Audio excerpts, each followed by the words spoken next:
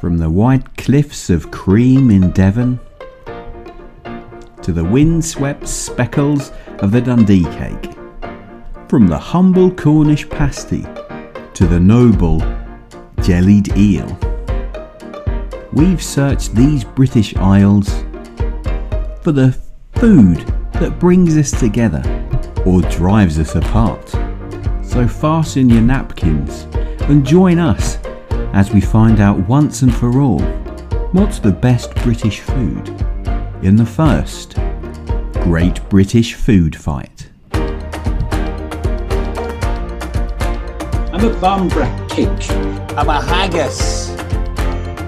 I'm a little Welsh cake. I'm a Dundee cake.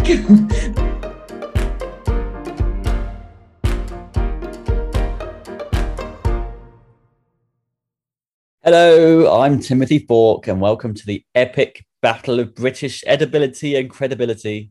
As regular listeners will already well know by now, we've been on a tour of the UK, meeting some of the mouth-watering foods that make us who we are as a nation. Each week, foods representing their local area have been battling it out, and they're all aiming to become the winner of the Great British Food Fight. We've made it to the semi-final of sorts, where we'll be deciding once and for all which is the best English food in a mega battle of North versus South. Let's remind ourselves who they both are. Betty, the Lancashire Hotpot, representing the North. Hiya, Timothy, all right? I am. How have you been? Oh, I've been good. Been perfecting my recipe. And I've been listening in all things, historical about this pleasant land. Have you learnt a lot? Oh, yeah. It's been very educational. Oh, I'm loving it. I've learnt a lot myself. And representing the South, it's the favourite. It's the Cornish Pasty, Tristan. Hello there, my lover, Mr. Timothy Falk. I've changed quite a lot on this journey. I've become more than just a Cornish pasty. Still, I have 50% Victoria sponge within me. I feel almost full to bursting with joy and strange ingredients. Yes, it's been quite a transformational journey for you, and the journey is not over yet, so who knows what else might be incorporated by the end of it. Well, it's all come down to this. Melton Mowbray pork pies, fish and chips, roast beef, red Leicester, none of them matter anymore. There's only two English foods left that count: Lancashire Hotpot and Cornish Pasty. Hiya, Tristan. I'll have to say, I've loved your journey through this competition.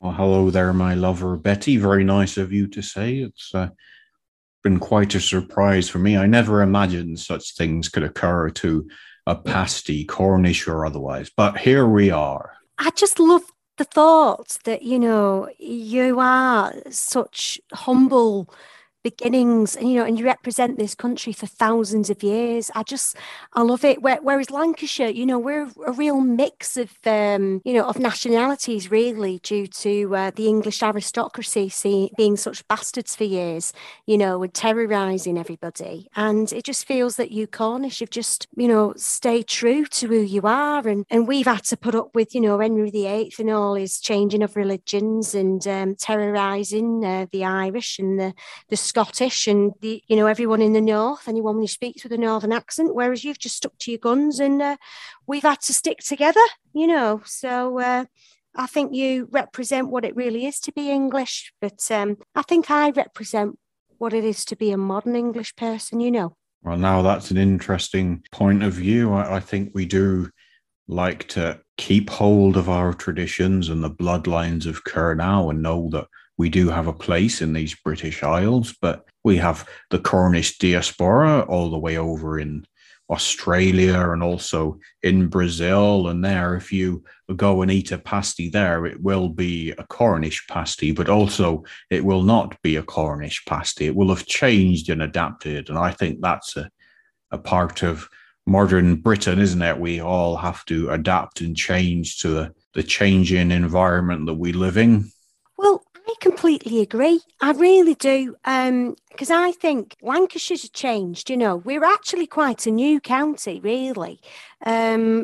But, you know, we just grew and grew in population because of the amount of people that landed in Lancashire during the Industrial Revolution. You know, Manchester was a town of 20,000 before it became the metropolis that you know today. You know, and progress is made because of all this immigration. You know, we wouldn't have the democracy that we have today if it wasn't for the progress of the North, you know, and employment rights and women's liberation. I just don't think that there's been that much progress coming from Cornwall. It kind of feels like you quite stayed. Well, no, I wouldn't go so far as to say that. If you gaze upon my body, you'll see I've completely transformed myself. So perhaps some people in Cornwall do cling to the old ways, but many of us are very happy to take on board new things. The lithium that we've found was not something that would be dug up in the days of tin and copper, but we've adapted our tools to mine that lithium. And I think in some ways we have to adapt our minds to mine the new information of the internet age that we live in. Well, I can't knock you for that, but I think we're adapting too. We've seen some real changes since Maggie Thatcher destroyed pretty much everything that we hold dear up in the north. So we've adapted too, and people now recognise that we're a comic county. And, you know, we've got lots of culture up here. You know, the BBC have moved up here and they read the news and they tell local stories. And it's had a big impact, that. It's had a real impact. People now know that it's all right not to speak in, you know, BBC English. Well, now that's something I can agree with. We need more regional accents. It used to be the days we were banned from ever appearing on a news programme to speak in a native regional accent. That's 100% I can agree with that, my lover.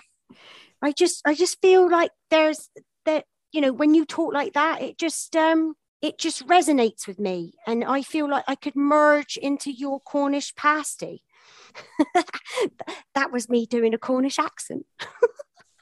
Well, you're 50% of the way to be absorbed. I'm definitely interested in ways that we can take your lovely potato topping and merge that some way with my crimps and jam and sponge, though some call me a monstrosity and a freak, and many children fleed from my presence as I entered the studio today.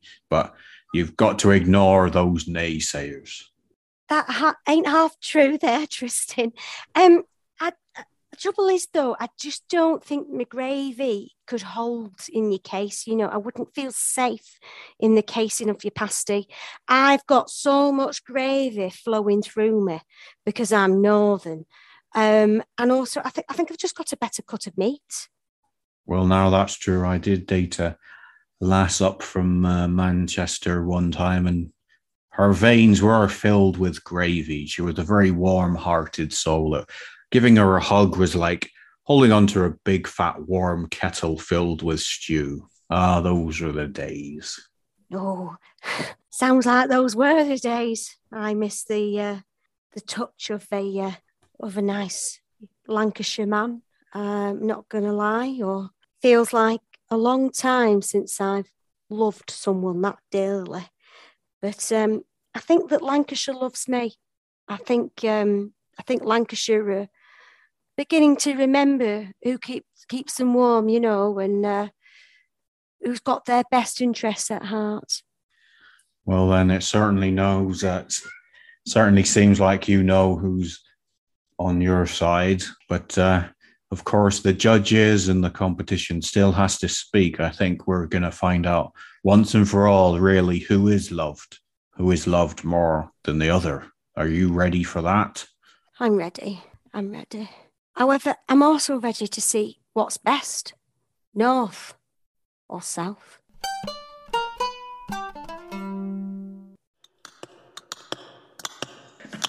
Jethro, could I borrow your pick? I got something stuck in my teeth. I think it's a real potato that I found in my pasty.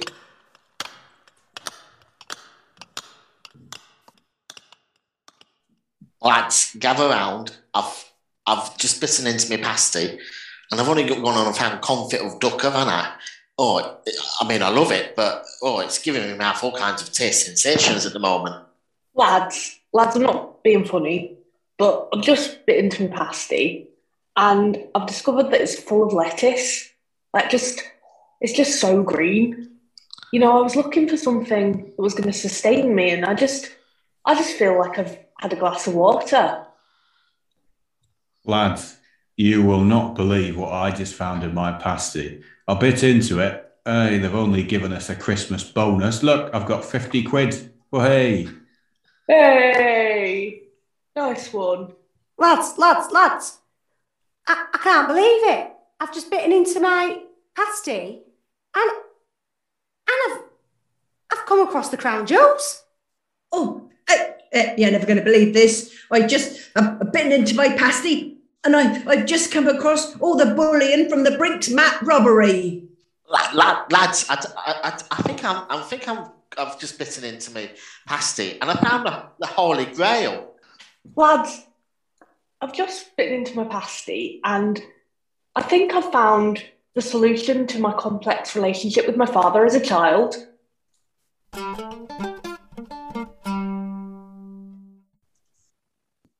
Welcome back. We're going to crack straight on with round 2, the head-to-head local knowledge round.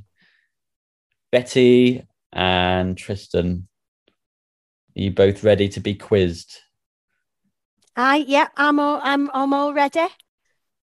Ready as I've ever been, Mr. Fork. Betty, can you give me 5 reasons why the North is better than the South?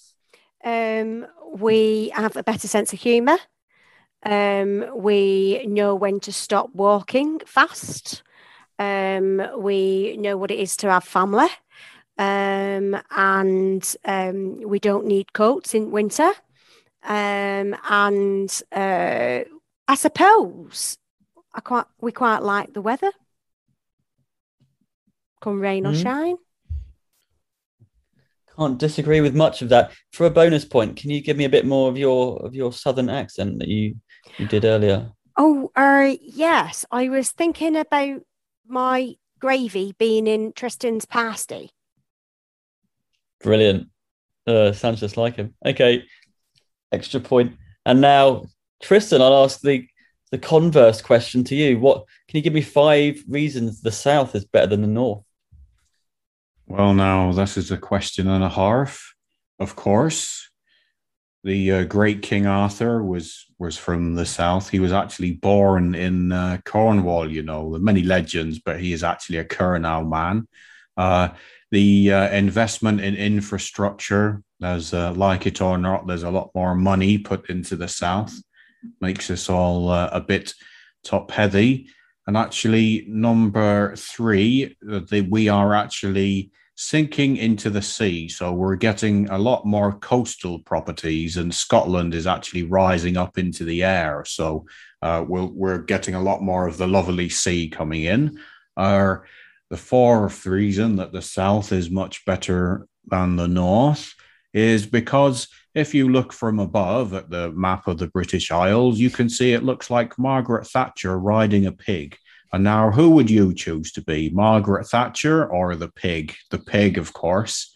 And the 5th reason that the South is better than the North is, well, I have to say that because I am from there and I know everything now. I am the alpha and omega of foodstuffs. I am what you would eat for a snack and also what you would have for a lovely treat. So I must be the South. As eloquent as always.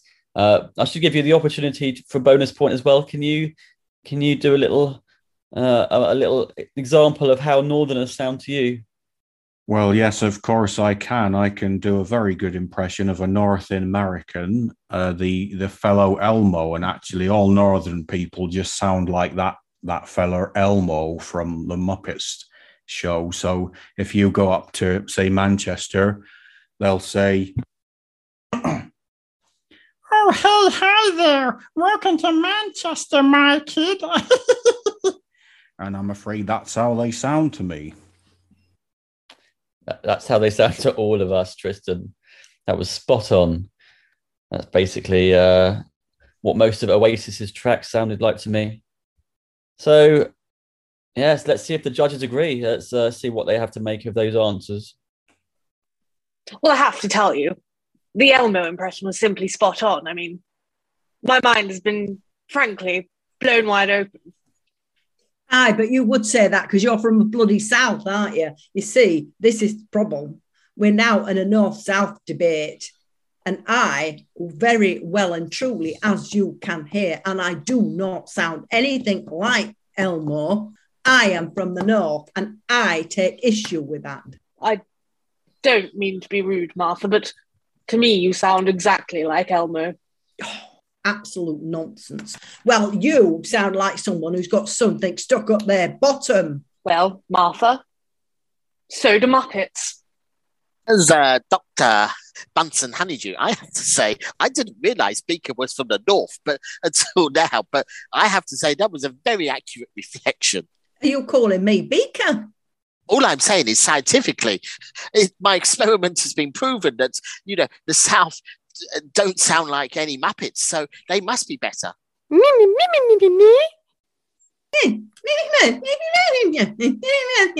That's right, you tell them. Well, I have to say, I was quite moved by Betty's heartfelt, gravy-filled words. She talked about love and community and all the progress that has been unrecognised by the imbalance of the Southerners focusing more on London. So I think that if we have to vote with our hearts, we have to vote for Betty just to redress the balance and stop us flying up into the air. I agree. We cannot rely on Boris and his load of cronies to do the levelling up. So we've got to start it somewhere, and we're better than here. Well, now, don't lump us all into the same basket. We may live round the corner from one another, but I can absolutely assure you, not all Southerners are the same. And prove it by voting for Betty the North. That's a way to thumb your nose at Boris Johnson. Well, why don't you prove it by voting for the South? Well, how about you vote for the North and I'll vote for the South? Deal? Sounds eminently sensible. I don't want to, throw anything into the mix here, but is there any way we could put the Hotpot within, within the pasty and maybe combine the two, have some kind of Midlands winner? I mean, it's already got Victoria Sponge in it. You're making some kind of awful Frankenstein monster. Well, I suppose so. Yes. Now, come to think of it, actually, it's almost like 3-course dinner in a pasty, isn't it? Yes, an interesting concept. I like the idea of 3 courses. I wonder if I could sort of maybe get petit fours at the end. Yes, very good, very good. You've given us much to think about.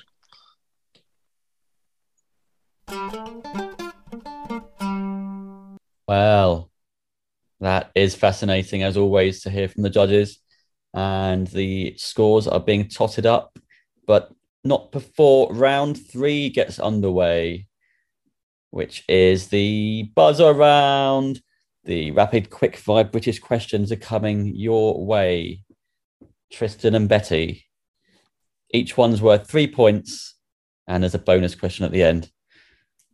Well, apart from fish fingers, lady fingers, and Cadbury's chocolate fingers, foods don't have fingers, but get your figurative fingers on your buzzers. On which famous Scottish night does this Highland delicacy take centre stage? Betty?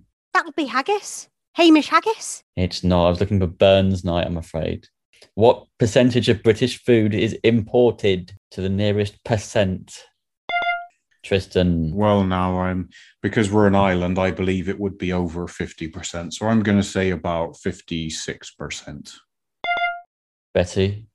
I'm just going to throw an answer, 60%. Oh, you were wrong to go up from 56. It was 48, I'm afraid. So that's 3 points to Tristan. Which drink provides £4,095 million to the UK in revenue? Tristan. Well, now I believe if we're not talking about the sugar tax, that must be tea. Must be tea tax. I'm afraid it was whiskey. Getting exciting. Which tasty treat provides 663 million to the UK in revenue? Betty, Lancashire Hotpot. Fox's mince glasses? I'm afraid it was simply chocolate. Chocolate. Their nerves getting the better of them at the last minute. How many miles is the most remote pub in Britain from its nearest city? Betty, Lancashire Hotpot. 150 miles. Tristan, do you have another answer? Well, now I'll triangulate their calculations. I'll say 452.5 miles.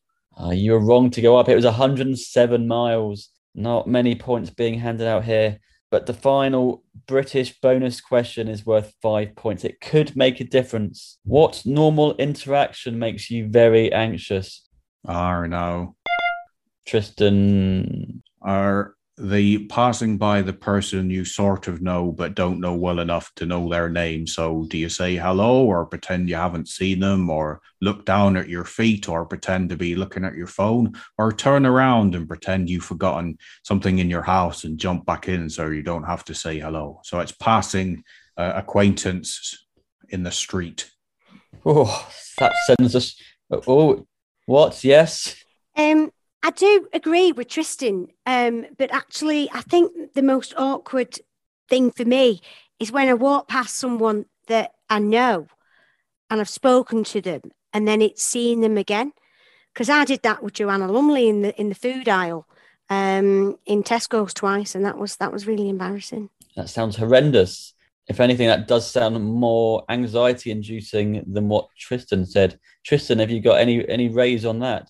I think I would like to simply stand by my first statement of a person you sort of know, but that person is Joanna Lumley. So there. Well, it's hard. I might split the points between you there. They both sound very nerve-wracking. Or alternatively, you are Joanna Lumley and you don't know whether to say hello to a person that Joanna Lumley, that you are, doesn't know. I can barely get my head around that one. The points have been awarded. It's too late. There's a winner of England. And I can reveal, Tristan, you did do well to catch up at the end. But Betty, you had a very strong early start with lots of displays of knowledge. Some might say a bit smugly, but it worked for me. You've won, England. Betty, Lancashire Hotpot, how do you feel? My God, I feel elated. I can't believe it. Sorry, what was that, Betty? Kid. Oh, I can see you're elated. Oh, well done. You'll be back for the final next week. Tristan, how do you feel? Well, Mr. Fork, all good journeys must come to an end. And though I've changed a lot, I believe I should return back to Curnow now and share the wisdom that I've learned with the druids that live there and keep the oral knowledge of our lands. I will go back and show them what I have become and allow them to pick apart the pieces of this strange new beast that I am. But I must say you have been a very firm and kind host, Mr. Fork, and if you ever wish to come and do some crimping down in Curnow, you are most welcome, sir. Well, thank you very much. That's very nice of you. And does the Victoria Sponge part of you have any final words for us? It does indeed. I really don't know why I'm here. Oh, Victoria. Foods don't have fingers, but they do have credits. The Great British Food Fight was improvised and performed by Luke Behan, Ems, Zoe French, Darren Jordan, Jennifer Longdon, Kim Nelson, Reshma Mardi, Stuart Knox, Marty Sears, Sue Swallow, and Alistair Thomas. Edited by Luke Behan. Directed by Jennifer Longdon.